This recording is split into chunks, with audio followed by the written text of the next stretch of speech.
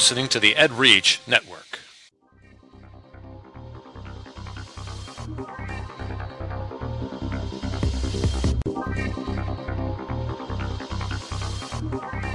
EdGamer Episode 8 on EdReach. Sylvia Martinez says yes to EdGaming.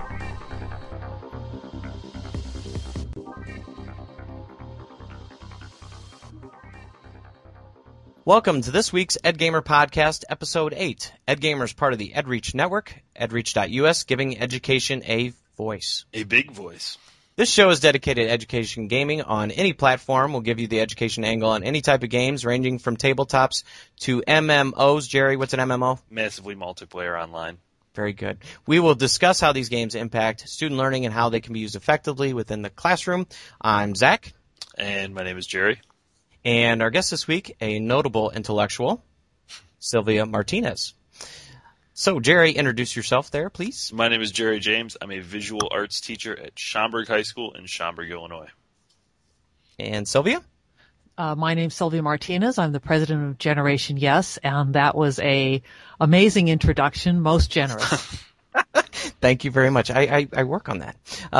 My name is Zach Gilbert, and I'm your host. I'm a sixth grade social studies teacher and language arts teacher from Normal, Illinois. Also a meteorologist. Also a weather geek. And a storm chaser. I want to be a storm chaser. I want the tank, like on the Discovery Channel, how they have that tank, and they just go out and chase the storms and get right in the middle of it. That would be awesome. I would love to do that. You guys want to join me? Awesome. I think I'm busy that day. Whichever day that is. So Sylvia, not a lot of storm chasing where you're from, and why don't you give us a little background and information about yourself? Yes, I have to say Los Angeles is kind of, a boring place for weather. We do have our mudslides and our storms and our smog and our fog and, fire and all of those things, but most of the time it's very nice. And I was born and raised here. So, my background is, I was kind of a math science geek. I always was, loved math and science when I was in school, and I went to college and got an electrical engineering degree and went to work in aerospace. That was fabulous and fun. Did a lot of programming with microprocessors and actually worked on the GPS satellite system, which is amazing because now I have one in my car and my phone, and when we were working on it, it was all completely theoretical. So it's kind of fun to see something that you worked on like that. So is it a trademark in the GPS? Does it have your name in there somewhere? Yeah, the S stands for Sylvia. That's a little known fact. Yes. Nice. That is awesome. Yeah.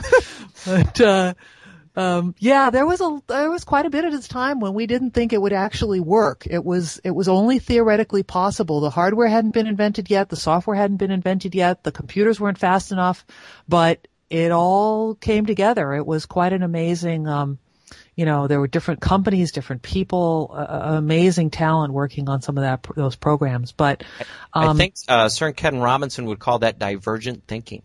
Mm-hmm. Yes, very divergent. That is amazing. It was very interesting. And one of the things that, because I was right out of college and sort of, they put the people with the least seniority and the least important and attractive jobs, we got assigned to all the computer programming because at the time it was considered sort of extra. The navigation people and the people who designed receivers were the important people. So they gave all the lowly programming work to the newbies, which was an amazing education. And it turned out that before we knew it, we were sort of in charge of the whole thing because you needed the computer to run everything. Little did they know what they'd done. That was an amazing learning experience and learning community. So you have, you've kind of traveled the gamut around. So you were an electrical engineer working on GPS, which S stands for Sylvia. And then where did you go from there? When I had children, I started to become really interested in education, and a friend of mine was working on educational games, and that was a time when a lot of educational software was being developed by teachers, and she had a contract with a publisher to get this big box of software that teachers had created and make it work like it worked on their computer, but it didn't work on anyone else's computer, so it was hard to sell.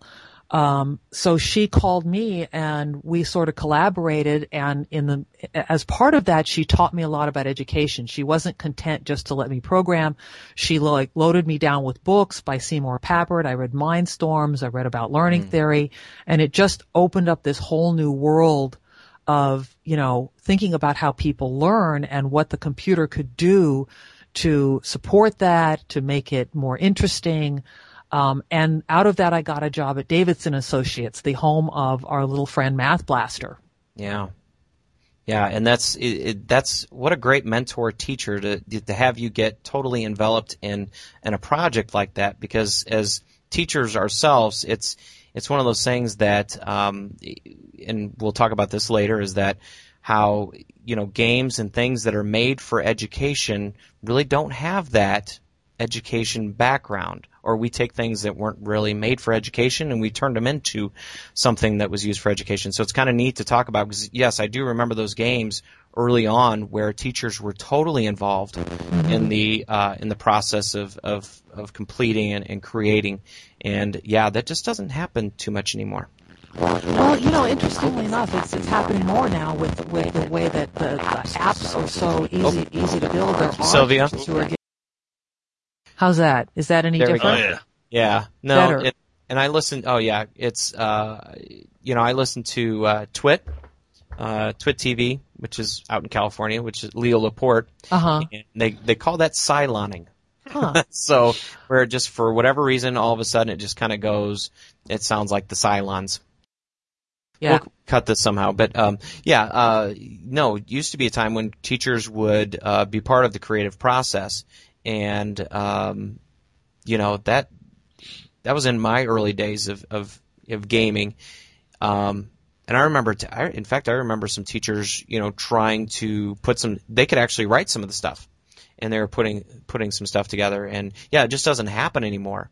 And like I said, we'll talk about that a little bit later of why that happens. And well, you can look at some of the apps in the App Store that are being developed by kids and teachers. Yes. I think that those days may be coming back. Yeah. Mm-hmm. Yep. And that makes sense. It's the ease of making the apps and putting those together that makes it available to more people. Mm-hmm. You can't just take a massively multiplayer online game and say, hey, let's just sit down and create a game like this. Right. They're teams. You're talking millions of dollars, millions and tens of millions of dollars. Well, actually, I got into that world is after I left Davidson Associates, I went to work for a consumer game company, and we were building some of those $1 million, $5 million, $10 million, budget games that went onto consoles. We did Game Boy games. I was in charge of development, so I was in charge of artists and programmers and sound engineers and the budget and producing these games. And there's amazing people out there who are totally immersed in the game world, and pouring their heart and soul into these things. And the budget, I think, for an average console game these days is like $10 million. Yeah. And the really, really, the ones you see advertised on TV easily go into the $50-60 million range. And that's just for development. Yeah. So rule of thumb, marketing is at least as much as the development budget. Well, so you're talking about an investment of $100 million. Yeah. You have to sell a lot of boxes to get that back. You do, and digital downloads make it easier too. I mean, the margin is a little bit. That really hasn't hit yet. I mean, people keep hoping that these, you can do digital downloads. It's still a fairly small part of the market, growing. Yeah. PC market. It's gotten bigger. Yes. The console market, it's not as big. Xbox Live Arcade, I can get some things on there. But, as we've talked about before, Steam, which is my favorite gaming, I guess, gathering program, downloading. I've already downloaded Portal 2 as a preload. Mm-hmm. So I enjoy using something like that. But man, you're out in California. The money that Hollywood makes. Yes. It's amazing how there's not, and it's gaining, but the gaming world is gaining ground for publicity because the money that they're making, they're blowing away. when Halo sells, Absolutely. I think it actually has surpassed Hollywood movie numbers. Yes. Which is an interesting economic thing because the more money that these games are capable of making, the bigger the bet that you have to put out to make them, it tends to make fewer games that are less risky because you have to have $100 million to put on the table. You don't want to play. You have to play it safe. If you're Electronic Arts, you can't afford to do 100 million and have one hit. Right. You've got to make everything a blockbuster, which Hollywood always gets accused of this. They use the same stars over and over again, the same formulaic plots. They love to do sequels. Well, the same thing happens in the game industry, and it's all driven by economics. Yeah. Call of Duty. Great games. Same idea. They make tons of money doing it.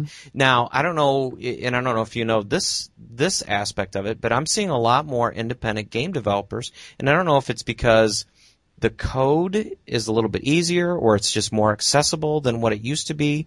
But I'm definitely seeing a lot of indie games that are coming on board, and when you see like consoles like Xbox Live, they have their own gaming code through Microsoft, and you can create your own games through there. So they're kind of Microsoft's getting them in early, but yet they're creating some phenomenal games. But like I said, it might be just me because I pay attention to the gaming world pretty closely, but I have seen a huge influx of independent games that are starting to get some popularity. Maybe it's because people are looking for things that are a little bit different. I think you see the same cycles in Hollywood. The indie movies get really popular, and then it's back to blockbusters, and then, somebody makes a lot of money on an indie, and it swings back and forth. Yeah. Everyone's trying to follow the big, the big prize, the big, million, billion selling game or movie. And, taste change. And there's a lot of factors of why indie games are more, you can develop them now, and I expect to see more. Yeah. So we go from GPS to education games to big budget gaming, and then where'd you go from there? Well, I kind of missed education. I mean, there's something definitely pure about making a pinball game. It's like no one expects it to do anything but be a good pinball game. So you kind of miss the whole I'm helping change the world thing in education. And I knew Dennis Harper, who is the founder of Generation Yes, and it was a really interesting opportunity to work with an organization. We're a nonprofit that works with schools all over the United States and around the world. And the idea is that if you empower students with some of the responsibility and give them the tools to improve education, specifically in the area of digital technology, which they have an affinity for, it just seems like a perfect marriage. And teach schools how to do that, you can really change the way schools look at technology. So that instead of trying to force technology down, in most schools, the adults are about 8% of the people on any campus, and students are about 92%. And we've spent about 30 years telling this 8%, please use technology, please, here's how, here's why, please, and it just doesn't happen. And we need to think about the 100% of the people on campus and give them that same message, the same empowerment.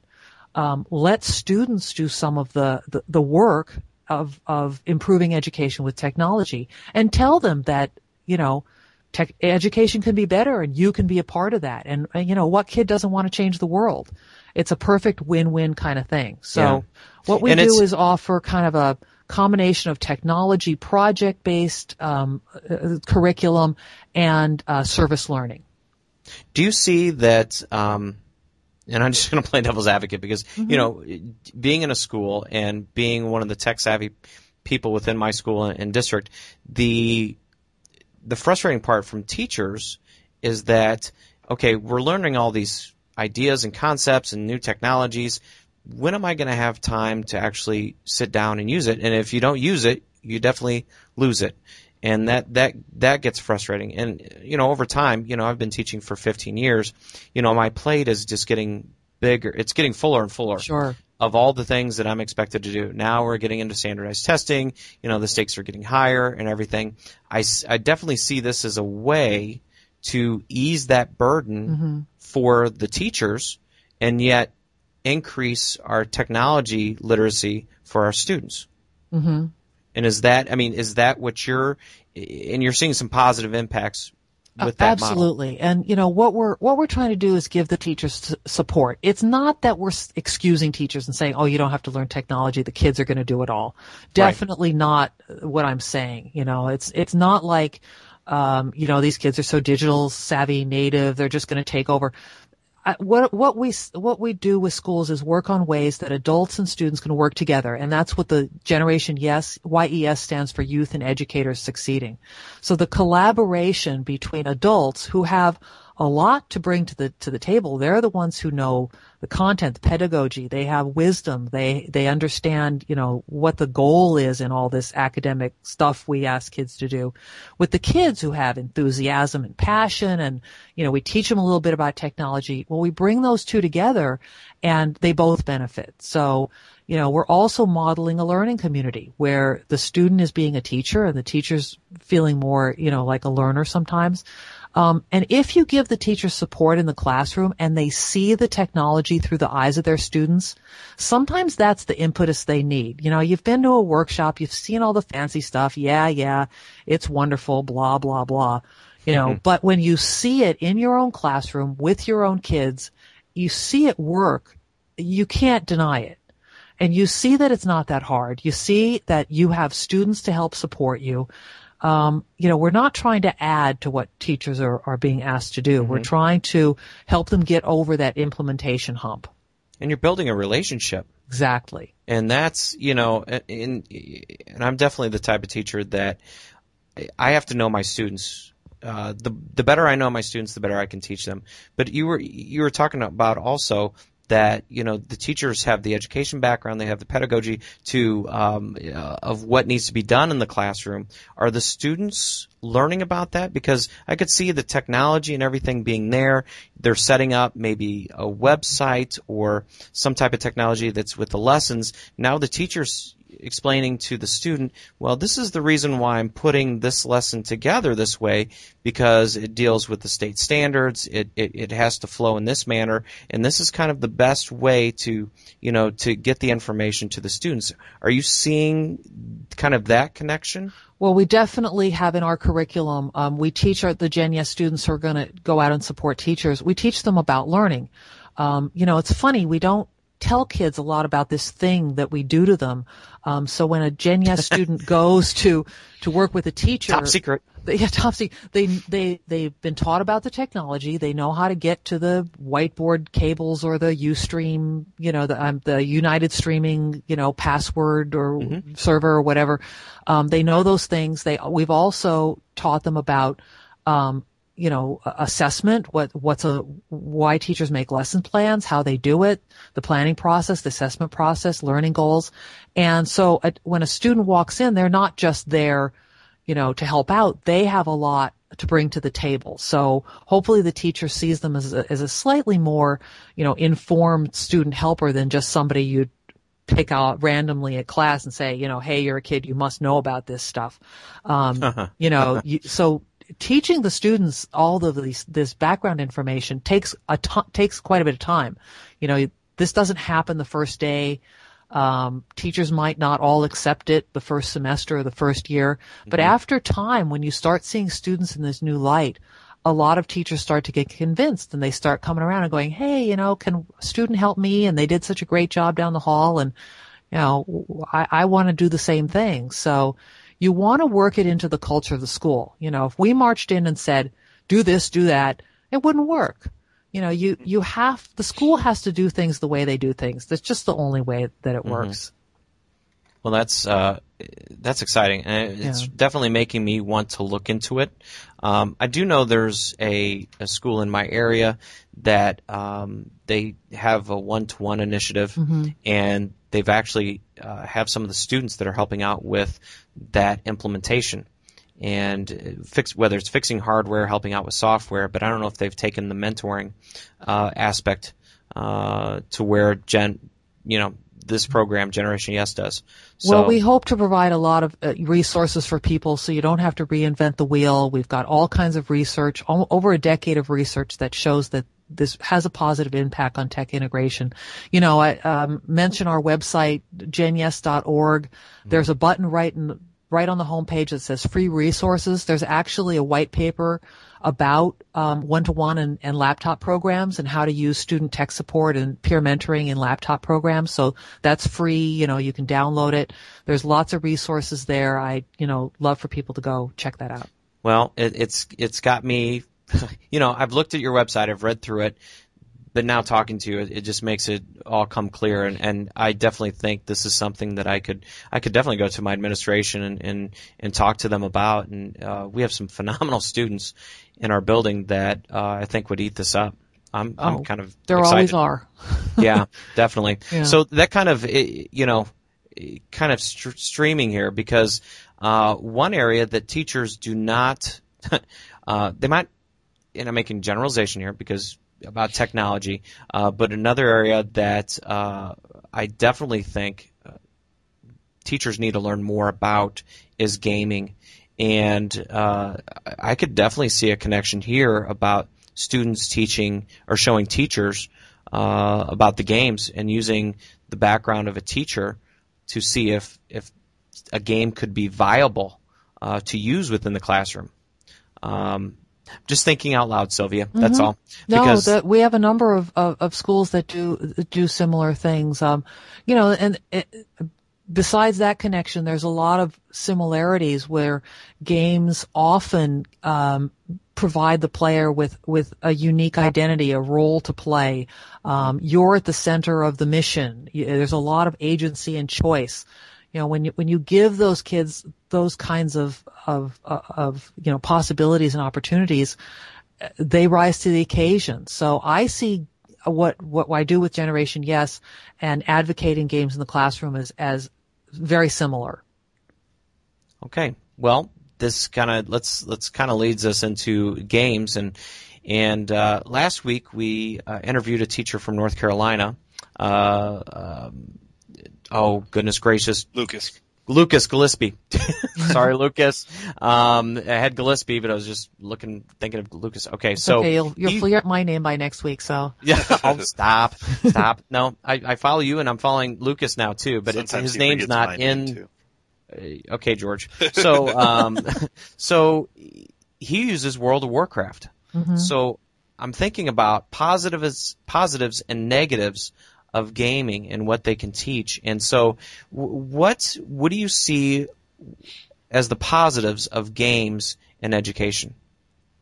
Well, I think it's obvious that kids learn from games, and the question is what? I hear people say all the time, kids just look at how long they spend on the Nintendo. They just stare at it for hours. And if only we could sort of Nintendo-wise education, it would all be fine. And, so we kind of get this strange logical jump that because kids like games, if we made games that were schools, that had sort of had school snuck into them, kids wouldn't notice and therefore would like school more.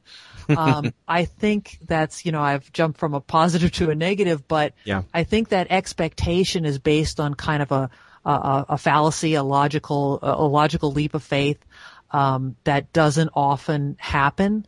Now, like I said, it's obvious that kids learn things from games. It's also obvious that school is organized to be very ungame-like. Within a game, you tend to have a lot of control. You have, it's your own time, it's your own pace. You explore what you want to explore. You can take on different roles and identities, and those kind of opportunities are very rare in school.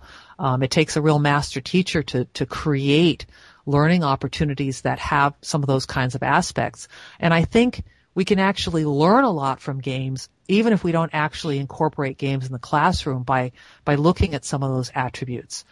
It's pretty obvious that games are the way children learn. I mean, if you asked a psychologist, if you asked, an expert in child behavior, that's how children learn. I mean, that's how lion cubs learn. I mean, lion cubs don't sit in a classroom and are lectured on how to, hunt down deer. That just doesn't happen. It's the natural way is to play and explore and, try out different roles. And that's exactly what games do. Yeah. And, I keep harping back to talking about Sir Ken Robinson, how, students his little presentation, how students are so stimulated today outside of school. And yet when they come to school, they sit in a chair and they sit in a very uncomfortable chair for a full day and, listen to a teacher standing up in front of the classroom. And I'm definitely a constructivist in my thought. Yes, there are times that I'm up in front of the classroom and, I try to be entertaining by stories and sharing stories that help explain what we're discussing. But I want them doing. Mm-hmm. They need to actually do something. But that's, I'm speaking for myself. I think it's a real myth that constructivist means that you can never lecture. It's the police are going to burst down, right. the constructivist police are going to come and burst down the door just because you happen to walk by a student's desk and say, there's an easier way to do that. It's just it's not either or. It's not black and white. You need variations. Right, exactly. There are things that you just talk about. Hopefully you don't spend 100% of your time lecturing. That would be really boring. Bad. But, I think games kind of give you a glimpse of what learning could look like. It's just there's a lot of hype that hasn't come true yet.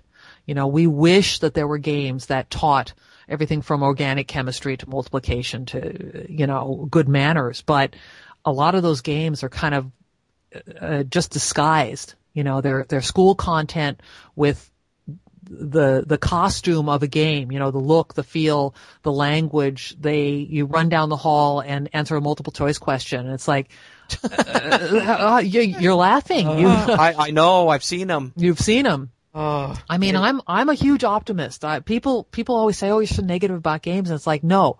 Every time I get a tweet, I get an email, I see a press release about this game that's going to revolutionize education, I rush off to the website, I download it, I play it, and it's like, I want to see something amazing, and I can't tell you the amount of stuff I see that's just horrific. And, it's it gives games a bad name. Yeah, it's rare.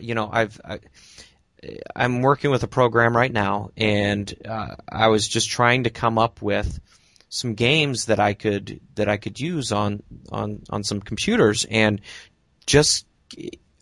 I had trouble coming up with 5. Mm-hmm. For me, language arts and social studies, and of course the top one for me is civilization, and right. I've used that for several years and aligned it to the state standards, and just it. But there's a lot of that's the other part. It's a lot of work. It's a lot of work to put something like this together, and it's a lot of work of creating. But it's also and this is the fun part. I get to play the game, and I play it so I can learn it, so I'm able to utilize it to its fullest within my classroom. Jumping back though, why is it so difficult? Why are we disappointed so often with games that either somebody says that, oh, this could be used in education, it wasn't really made for education, or a game that's made for education and just falls flat? Why are we having so many difficulties in this area? I think it's because we're expecting the games to change to fit this thing called school, like school with a capital S. The constraints of school are such as the bell schedule, the separation between subject areas, the state standards, assessment requirements. So we take a game that might be fun to start with, and then we start putting all these layers on top of it that if you were a game designer, fun is number one. They were happy to throw away reality. When you're building like Call of Duty or something, sure, they use a physics engine, but if that body flying through the sky doesn't look good, they'll, to hell with the the science. Yeah. Yeah. What does that matter? You want to Yeah. see the cinematic, Yeah. death scene. Yeah. These games are tuned, and they're very well tuned for emotion, for fun, for engagement. And that's good once too. it's great. But once you start to make that not your top priority, and you have to make the content fit, and it has to be playable in a 32-minute period because that's the bell period, and then you take Yes. attendance, and there's 30 minutes left, then you have to put the computers away. Okay, you have to stop in 30 minutes. Well, what gamer stops every 30 minutes? Yeah. It just doesn't happen. You get in the flow. That's the fun part. Yeah. So we expect these games to conform to school. It's a failure every time. Yeah. I'm just, yeah, it is very frustrating. I guess that's why, Civilization is not too bad. It is because you don't want to stop. Sure. You're building and you're like, just one more turn. I mean, that's what they're saying, just one more turn. I just want to go, but at least after your turn, you can save it and come back to it. And it's where you left off. But I think a lot of people have this sort of unrealistic expectation that games are gonna, you make one game and all of a sudden it's some sort of cheaper form of education. You can sort of put the kids into the organic chem sim, and that means you don't have to hire as many teachers, and it's just not right. Oh. Just like you said, Scary. the teacher's role is even more important. Yes. You building that experience, and a lot of it happens completely outside the computer. The conversations, the what the kids are planning and thinking about and talking about to each other. If you play Civilization for days or weeks, and then you give the kids a test that says, well, what were the 3 causes of World War II? They're going to fail, and you're going to say, Yeah. Well, they didn't learn the 3 causes of World War II. How can this be teaching history? Well, everything has to change. You can't do that kind of assessment. So as a teacher, how do you assess what they learn from Civilization? Yeah. No, I'm asking you. Oh, okay. Yeah. Yeah. It is on so many different levels. You can't base it on a score. And that's where it was nice having the standards. Everything was broke down into certain areas. Culture, civics, people, and geography. And what I did was I created questions basically based from the game that I was able to connect back to my standards. So when I talk about geography, which is part of our state standards, is, okay, where did you build your civilization? Why did you build it here? Why did you build it in this location? Well, it's near fresh water. It's got rice. It's got corn. It has all these resources. I'm near a coastline, and that's going to give me these resources. But it takes time. I mean, it takes time of sitting down with the kids, discussing with them what they are seeing, what they are learning. I do a lot of journaling. The language arts aspect. I usually have 2 or 3 kids sitting at one computer. You have one kid, because you always have to have one kid clicking. They got to make the moves. You got another kid that's kind of writing down the details of what they've done. They're basically journaling. We built this. This is what we did. These are the decisions that we've made. Now we're researching this. We're researching pottery, or fishing, or farming, or whatever. And then I can go over and start asking them, why did you do this? But it really takes them to play the game at least a couple times, really, before I can actually sit down with them. And it's one of those things that I get a better idea, instead of a written test, almost like an interview. Right. Of going back through their notes, asking them assessment. questions. It's authentic assessment. And then I'm doing that while they're playing. I'm doing that, as they're kind of debriefing and going over what they've done. It's very difficult. So but what it's you're fun. describing is the kind of classroom, environment that is necessary for games. You've changed your assessment. You obviously have a supportive administration, because somebody's trusting you to, not do bubble tests and, put it through a Scantron, and trusting your professional judgment as a teacher. I mean, all of these are very important environmental considerations for making games work in the classroom. One of the biggest assessments that I have is I have a chart. In fact, we just completed one on the civilization of Greece, and I break down. I have culture, I have civics, I have people, and geography, and then it's broken down. It's broken down within the game of culture. You have national world wonders. You have arts and leisure. Arts and literature and leisure, science and math, and religion.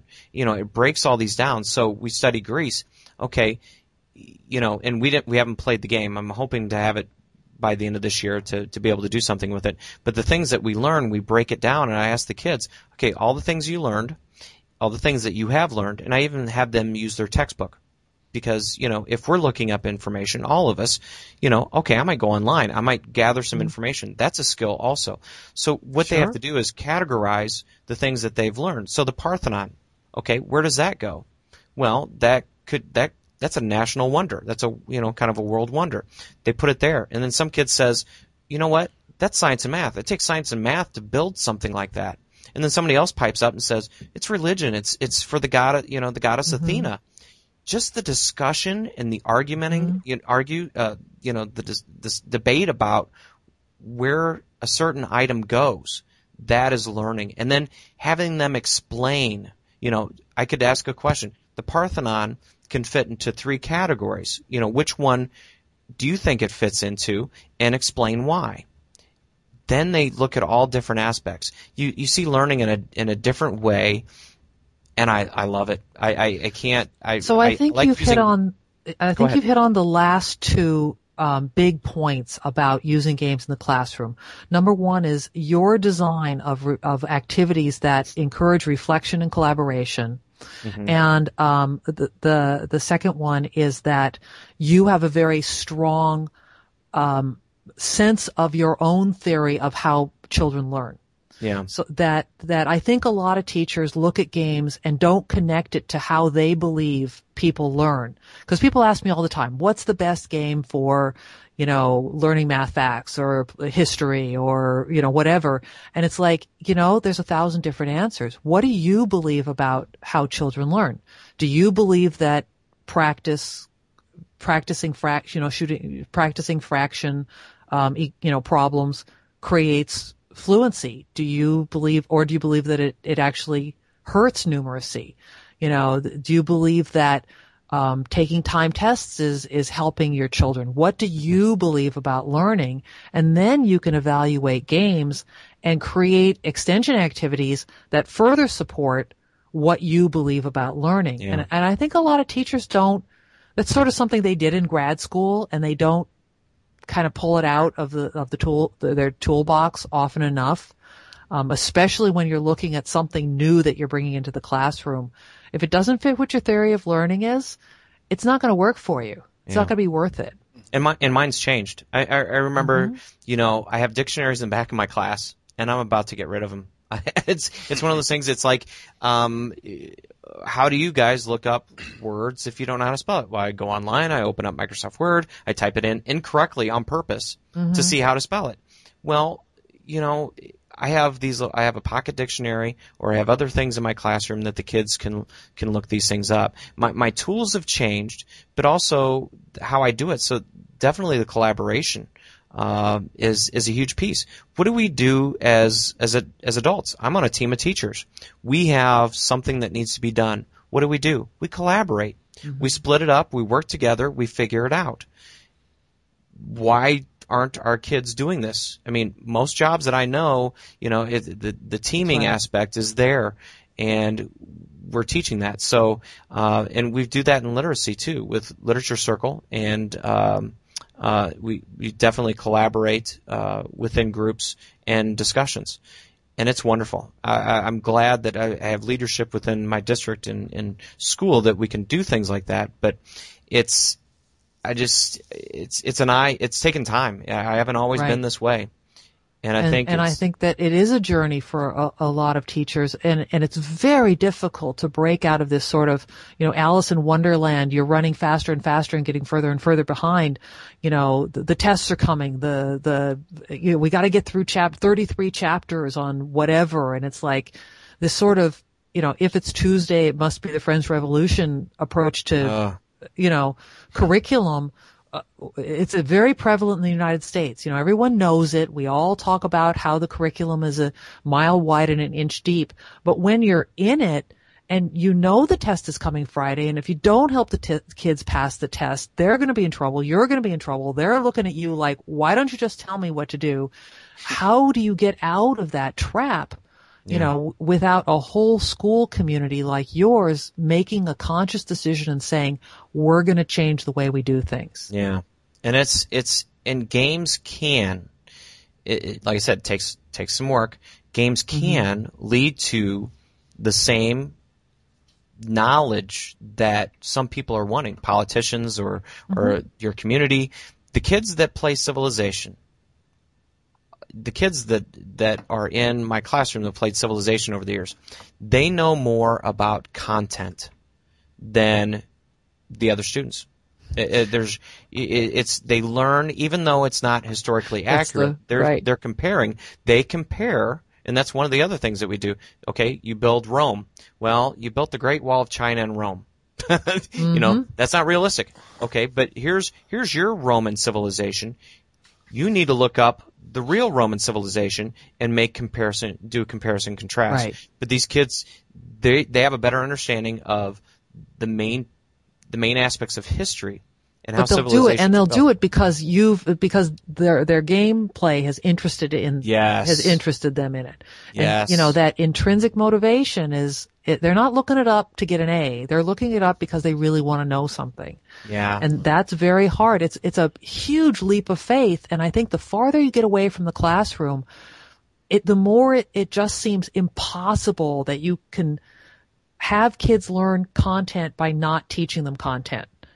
And I think teachers know it, but, you know, we've got people pulling the strings at a very far removed from the classroom, and they don't get it. And it's, you know, I think a lot of people who aren't in the classroom look at games as some sort of magic wand it's just going to solve everything. And the kids are going to magically be interested and learn, you know, facts about the Civil War by playing games. And it's just like, that's just another silly idea. That's not going to happen. You know, so I don't blame a lot of teachers for ignoring games. I think the way they've been presented is so full of hype and so full of unrealistic expectations. You know, I think I would be ignoring it too. Yeah, and I don't think I'd want all teachers playing games. You need a variety. I'm on a team of teachers, and we're a 3-person team, and each of us has a different style. We do things differently. And I think that's a benefit to the children, because if we all were the same, that'd be so boring. It gets so boring. Well, you know, we always talk about we want autonomous, empowered students, and I don't think you can have empowered students if you don't have empowered teachers. And that means letting them make choices about what happens in their classroom and being accountable and, you know, checking up on them and all that kind of stuff. But that takes leadership of a very different kind than just handing out a script and everyone's on the same page, you know, at Thursday at 10 a.m. Jerry, you were going to say, I'm sorry, Jerry. No, I was going to say, Zach, I think the reason it works so well in your classroom, and this goes with exactly what you guys were saying, maybe it shouldn't be all teachers using games. I think the reason it works so well in your classroom is the honesty with which you approach it, and the honesty with which you approach games in your classroom. Because, you know, like we were saying, you can't fool kids with games, you know, about what they're going to be learning. Like, hey, this game, you know, it's not going to teach you anything. It's just a fun game, and try to, you know, sneak information in the back door, because this is all kids. It's all kids do. You know, you're trying to fool the professional. So I think your honesty with that, you know, and especially with Civilization is what, you know, really leads to the good things in your classroom. You know, I mean, think about it. Have you ever seen a game advertised as being easy? Yeah. Right? That would be silly. Yeah. This is hard. You'll never master it. You know, it's like, oh yeah, watch me.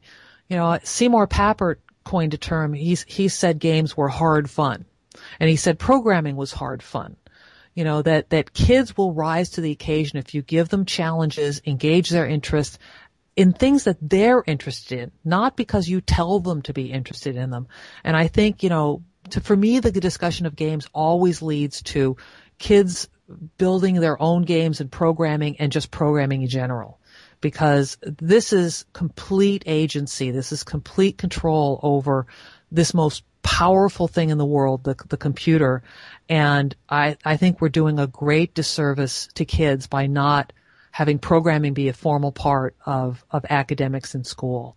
And I know people are scared of it. I know teachers think they can't teach it, but they can. I've seen teachers who swore they couldn't, do anything like that. Just learn how to teach programming languages. And there's 1,000 programming languages for every kind of teacher, every kind of classroom, every grade level.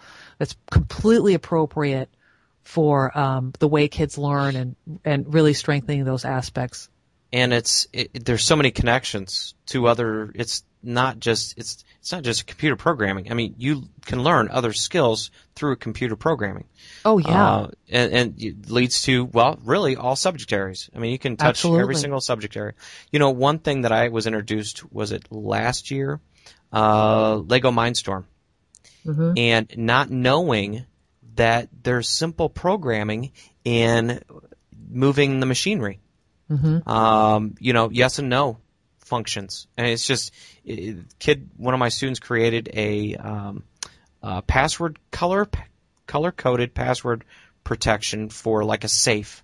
So you had to do a color code combination. It would recognize the colors with the camera, and it would recognize those colors, and you had to put it in a certain sequence, and then the door would open with a little treasure inside.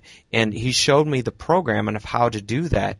I was like, this is basic computer programming. I'm just, yes and no functions, and I was just like, this is awesome. And we used to have a Lego, the Lego clubs, the robotics, like the robotics clubs. I mean, there's so much, that's a lot of fun. But there's an outcome. I mean, you're working on, there kind of is a secret agenda there. You're doing something. So, yeah, they're working really hard because they want to accomplish something. Right. And some games do that too.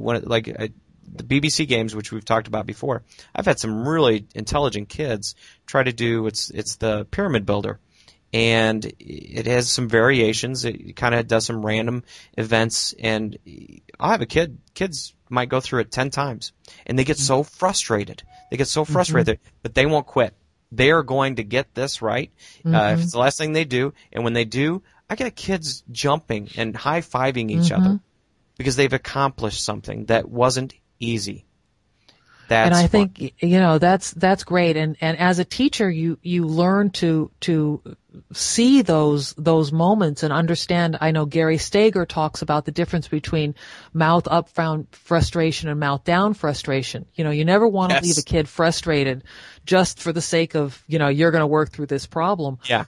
You want the mouth up frustration where they can't wait to solve a problem. Right. And teachers, you can see sometimes just when these things are going to happen and they're going to have a breakthrough, and you have to learn not to walk over and help them. Right. It's tough. When they're going to have these breakthroughs, but that takes time. That's a learning experience as a teacher that, the game doesn't know that you're about to, we better let them through. Yeah. Oh, they're about to cry. We better open that might be a good game. I don't know, but teachers learn those kinds of signals that kids give. And, I know there've been studies done of American teachers versus teachers around the world. And, they've shown that American teachers talk more and they answer their own questions more quickly than anywhere around the world. Yeah. And it's, it's kind of this, we've got to rush through stuff, so I'm just going to help you get to the answer faster. And that's not the way the brain works. No. I do like, what was that, frown down, frown up? Gary, talks about mouth up frustration, mouth down up. frustration. Oh, goodness, I got to write that down.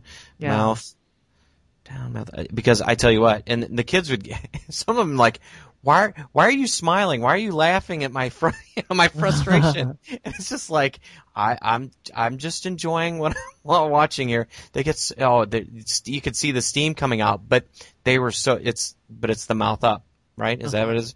Mouth up frustration. Because once they get it, they're so ecstatic. Those are wonderful teaching moments. Wonderful.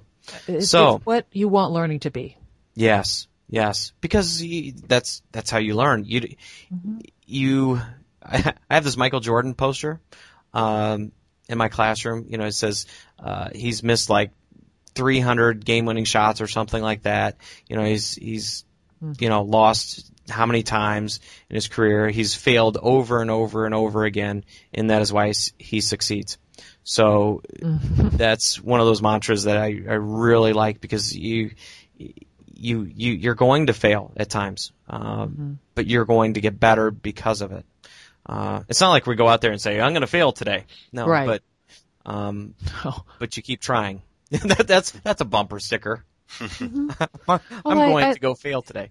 You know, I think it also ties back into the concept of tinkering, whether you're tinkering with a program or tinkering with a game or tinkering with a math concept that you're sort of like running it around in your mind, and how can I solve this problem?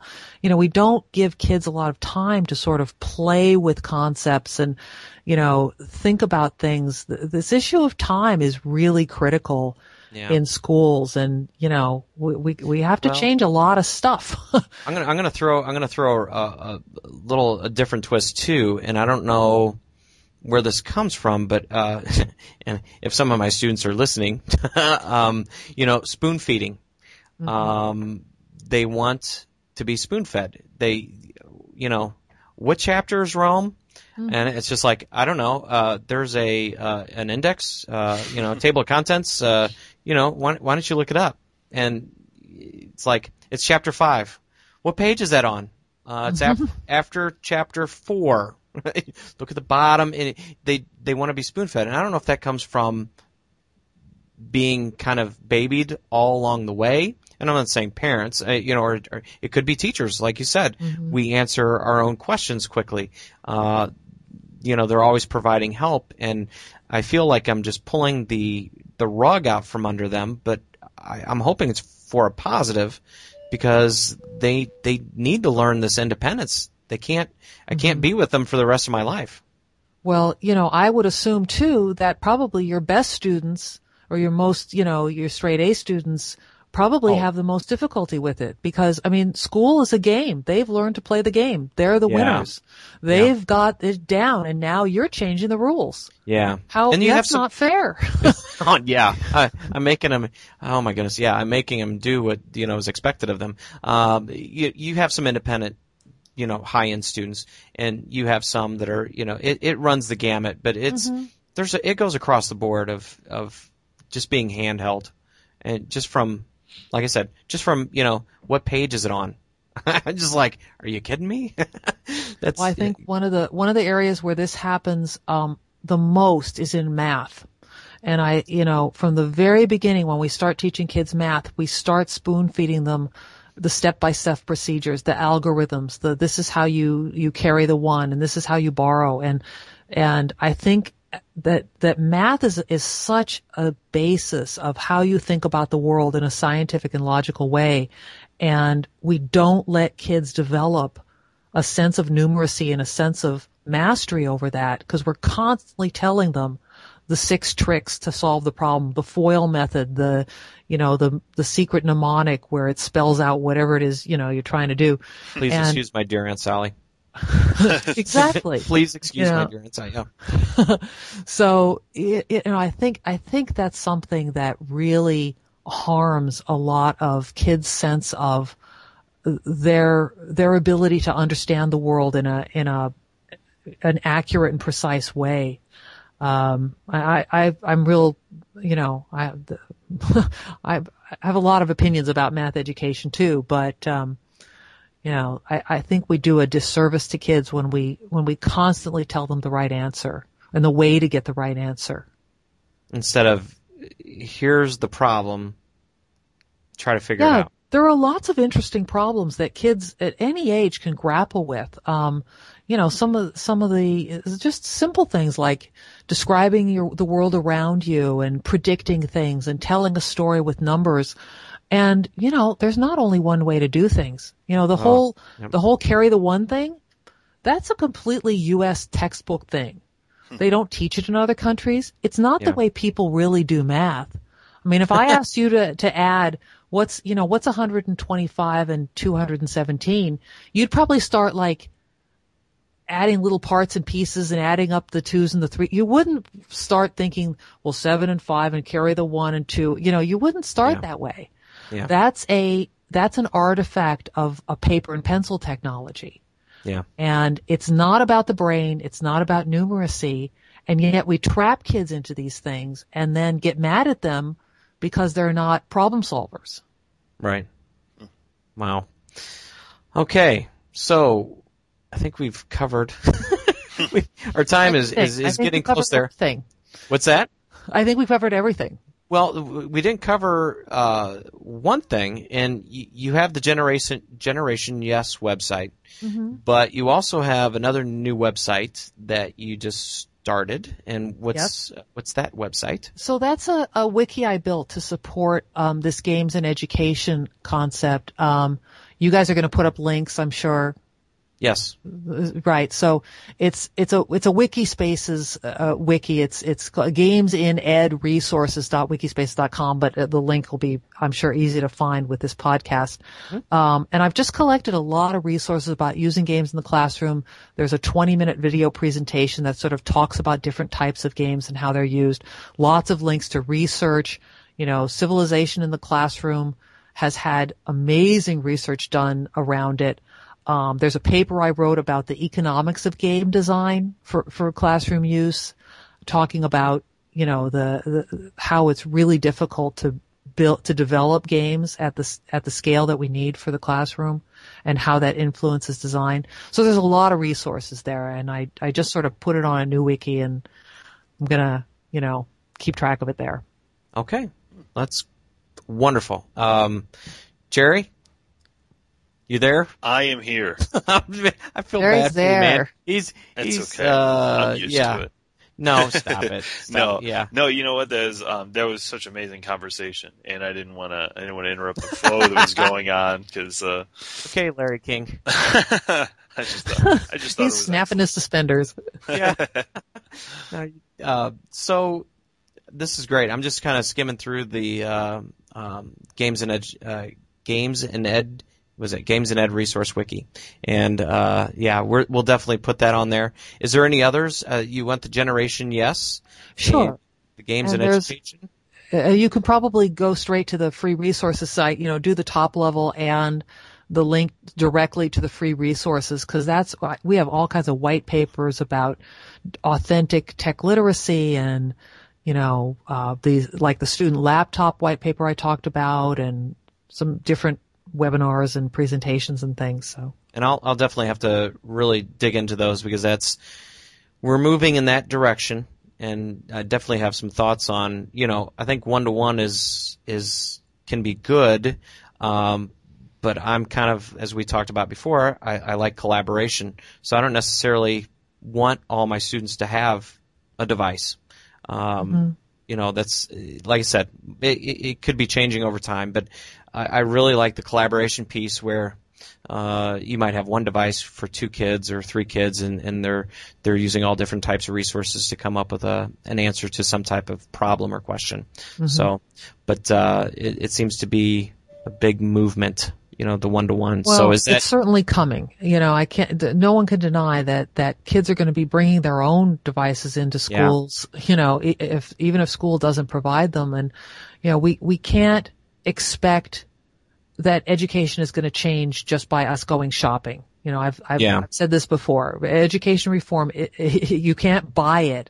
It's a process, and just because it's easy to go out and buy something, that's going to change nothing. If everything else stays the same, those computers, those phones, those whatever it is you buy, not going to change anything. So it's a much bigger conversation than Linux or Mac or Windows or netbooks or phones. I mean, it's fun to talk about that stuff. I love talking about what's the latest app, what's the latest this, but that's not what's going to change education.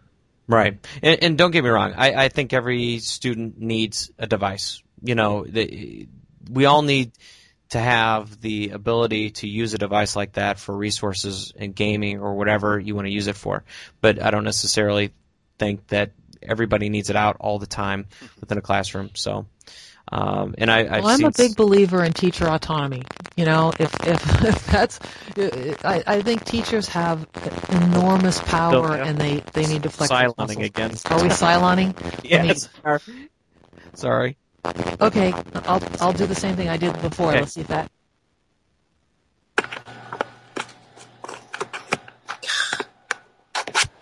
I'll make sure I keep this in. Under my desk, so I'm just sort of It's all good. trying to. There we go. How's that? You there? Better? Yes. Okay. I don't know what it is. It's Isn't kinda that weird. funny? It is weird. It must be a California thing. It must be. It must be. After we've talked to the East Coast, we've talked, Midwest, no siloning. No. It's the home of, the Hollywood make-believe and special effects, so maybe somebody's doing something and I'm just, Battlestar Galactica, I'm all over it. it could be, they could be, it's the home of Hollywood, so There you go. there you go. Well, I think we'll leave it at that. I think that one-to-one could be a whole conversation, because that's still something I'm learning about, trying to get my head around it. Yeah. And love devices, but Well, I don't think there's any question. I think schools have a limited window where, they either have to decide what they're going to do, because the kids are going to show up with the stuff. yeah. So you might as well figure it out now. Yeah. It's management, and there's a lot of there's a lot of crazy things to think about. So I think we will leave it at that.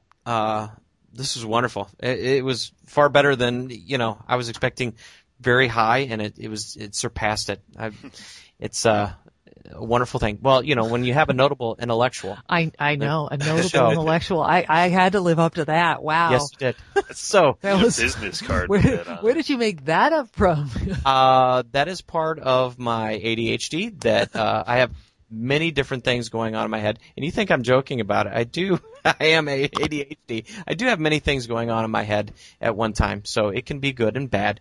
It is a gift. So thank you all for listening to this week's EdGamer podcast. Please follow us on edreach.us, and also follow all the great podcasts and our notable intellectual Sylvia Martinez and blog posts on the EdReach network. We got to get you some stuff on there. That's what we need to do. Yeah. We need to have you put a post on there, Okay. Sylvia. We gotta figure that out. I'm sure Scott and Dan would love to have that happen. So, as for me, Zach and Jerry and Sylvia, have a great week. Thanks for Thank listening. you.